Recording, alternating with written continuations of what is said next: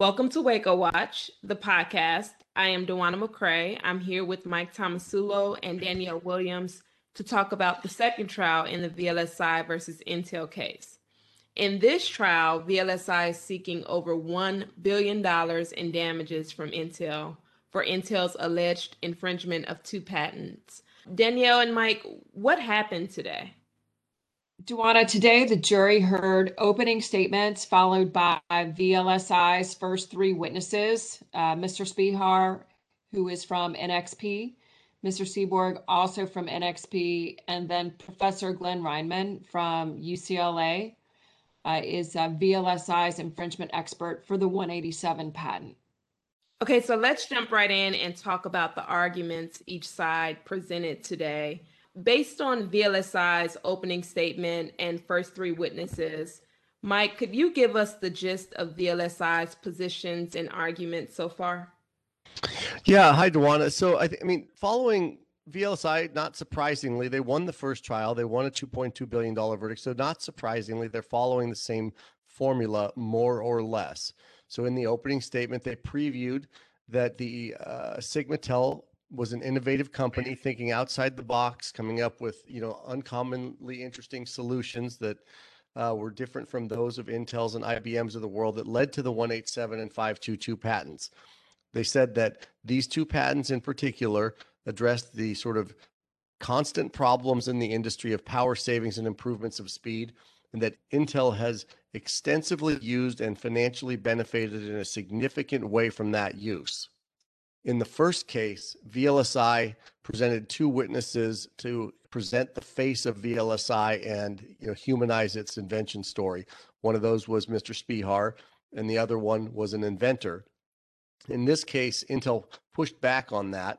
Mr. Spihar was there to present NXP's story, but also to present a story about who is VLSI, why did NXP do a deal with VLSI. In the first case, Intel sort of allowed that to happen. In this case, they pushed back. Mr. Spihar wasn't a percipient witness. He had nothing to do with that deal, and he really was just testifying exclusively on hearsay. So Intel tried somewhat unsuccessfully to push some of that back. The second witness, Mr. Seaborg, he wasn't really a percipient witness of anything interesting either. He wasn't an inventor. And so it seemed to me that what happened is the inventors were not willing to testify in person, or certainly didn't seem to be friendly witnesses to VLSI. So they used Mr. Seaborg to kind of present the story of Sigmatel as an interesting and innovative company. So as to the infringement case, what we got was what we'd expect to see from an infringement witness. They pointed with high energy to the Intel testimony, Intel documents, Intel source code as support for his position that there was infringement of the 187 patent. The gist of it was that there's a specific part of the chip called the FIVR, FIVR, fully integrated voltage regulator, and that was the source of the infringement.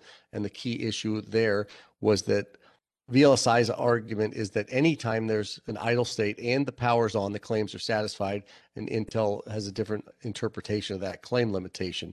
And lastly, the infringement expert talked about he had reviewed some testing performed by another expert, Dr. Anavaram, and he said that he was tying in that testing to the improvement of the performance of the chip in terms of power savings and speed. He says that there's a 5.87% improvement in power savings and 2.15% improvement in speed that results from the alleged infringement. Thank you, Mike. Jumping to Intel's position, based on Intel's opening statement and cross-examination of VLSI's three witnesses, Danielle, what points were Intel trying to get across? Dewana, Intel's presentation has some similarities to its approach in the first trial, and at least a couple differences that seem to be bubbling up to the top in just this first day's presentation. So for the opening statement, I think that most of it was pretty similar to the first trial. They are taking the position naturally that Intel doesn't infringe, and with some commentary about the fact that VLSI's patents have expired or will expire in the next month. So one of them has expired, and then the other one has another 6 weeks of life left on it. And then no one who ever owned the patents asserted them against Intel until the last days, last years of the life of these patents. There was also significant presentation in the opening statement about damages and how the damages here aren't even in the same realm as what VLSI is asking for. So generally speaking, we're expecting to see a non-infringement case. We're expecting to see an invalidity case like we saw in the first trial. Obviously, different circumstances here.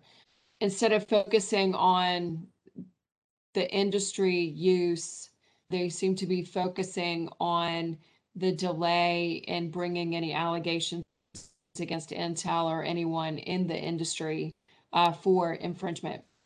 As far as the first two witnesses that were the employees from NXP, just like Mike was saying, Intel was resisting the opportunity for VLSI to tell its story through these two witnesses. So Intel spent time with both of these witnesses distancing NXP and Sigmatel from VLSI.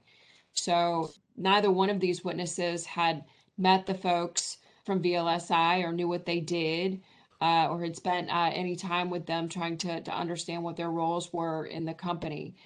Intel spent a decent amount of time also highlighting what NXP does and confirming that it is a large company and based in the Netherlands. So a little bit of a different tack, sort of trying to detract from the humanization that the plaintiff did in the first trial. As far as the infringement expert, some of the same themes were carried through as far as the timing of the lawsuit, the life left on the patents, but then there was a significant amount of time spent on what Intel's non-infringement defense appears to be, which is going to be around what the word when means in the context of the claims. So we'll see how this continues to play out, particularly in Intel's case in chief. You both gave, great overviews of the parties' arguments from day one. What are the implications from the parties' positions today? Well, I mean, I think, VLSI again is sort of sticking with the playbook that worked so well for them last time. The tech is good. It's important. It was important at Sigmatel, and they added in a twist this time. So it continues to be used at NXP. And of course, their allegation is that it's used by Intel. And what we saw, Intel's response to that is the technology is stale. So through all of the witnesses, they did draw out the date of the patent or the date of the patents and how much time has passed and how the technology that may have been relevant to MP3 players back in the early 2000 will have little to no relevance to today's technology. So we'll see how that continues to play out, but I would expect Intel's own engineers to dovetail into that theme that they brought out on cross-examination of VLSI's witnesses. I think it's a understandable position that Intel says, look, this technology was invented to conserve power in a battery operated MP3 player in 2000. It has no application to a microprocessor that runs a $30,000 server. On the other hand, what was interesting, redirect on the expert was asked, do modern computers use copper wire? Do they use transistors? Do they use solder? And the answer, of course, is yes to all of those things. And trying to make the point that just because something's old doesn't mean it's not fundamental. So I think it's something that comes up in a lot of these cases, and I'm personally very interested to see how it plays out. What does this argument that the technology is stale, does it resonate? I'm with you, Mike. I am interested to see how that plays. And Danielle and Mike, switching gears a little bit from the parties to the bench, what did we see from the bench today? Well, one thing we see and we continue to see is that on cross-examination, the witnesses need to answer the question asked. And what did you see, Danielle? what I see is a consistent application of the court's preferences across the trials that we've had the opportunity to listen to or attend.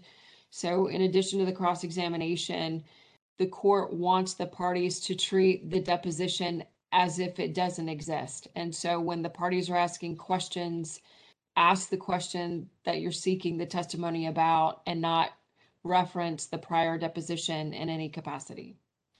Yeah, absolutely. I mean, that's pretty rudimentary stuff, and I think he's pretty strict about it. I think he's reinforced his position that fact witnesses need to testify from personal knowledge, and I think he's reinforced his position that if you're going to try to impeach going back to your point about the deposition, if you're going to try to impeach a witness, you need to do it the right way. You ask the question, preferably similar or identical to the question at the deposition, and if there is a clear inconsistent statement, then you can bring up the deposition and do the impeachment. But he's across all of these cases been pretty consistent in the application that you need to do things the strict right way. It is encouraging to see the court applying his procedures in the trials consistently, and having had the opportunity to listen in to now our third trial over a period of roughly 2 months, to see that consistent application is something that folks can prepare for and be aware of before they go to trial in front of Judge Albright. Absolutely. Good point, Danielle. Thanks, Mike and Danielle. I'm interested to see how it plays as well, and I look forward to hearing more about the parties' arguments and testimony during the remaining days of this trial, the VLSI versus Intel trial number 2. And to the listeners, please tune in next time. Thank you all.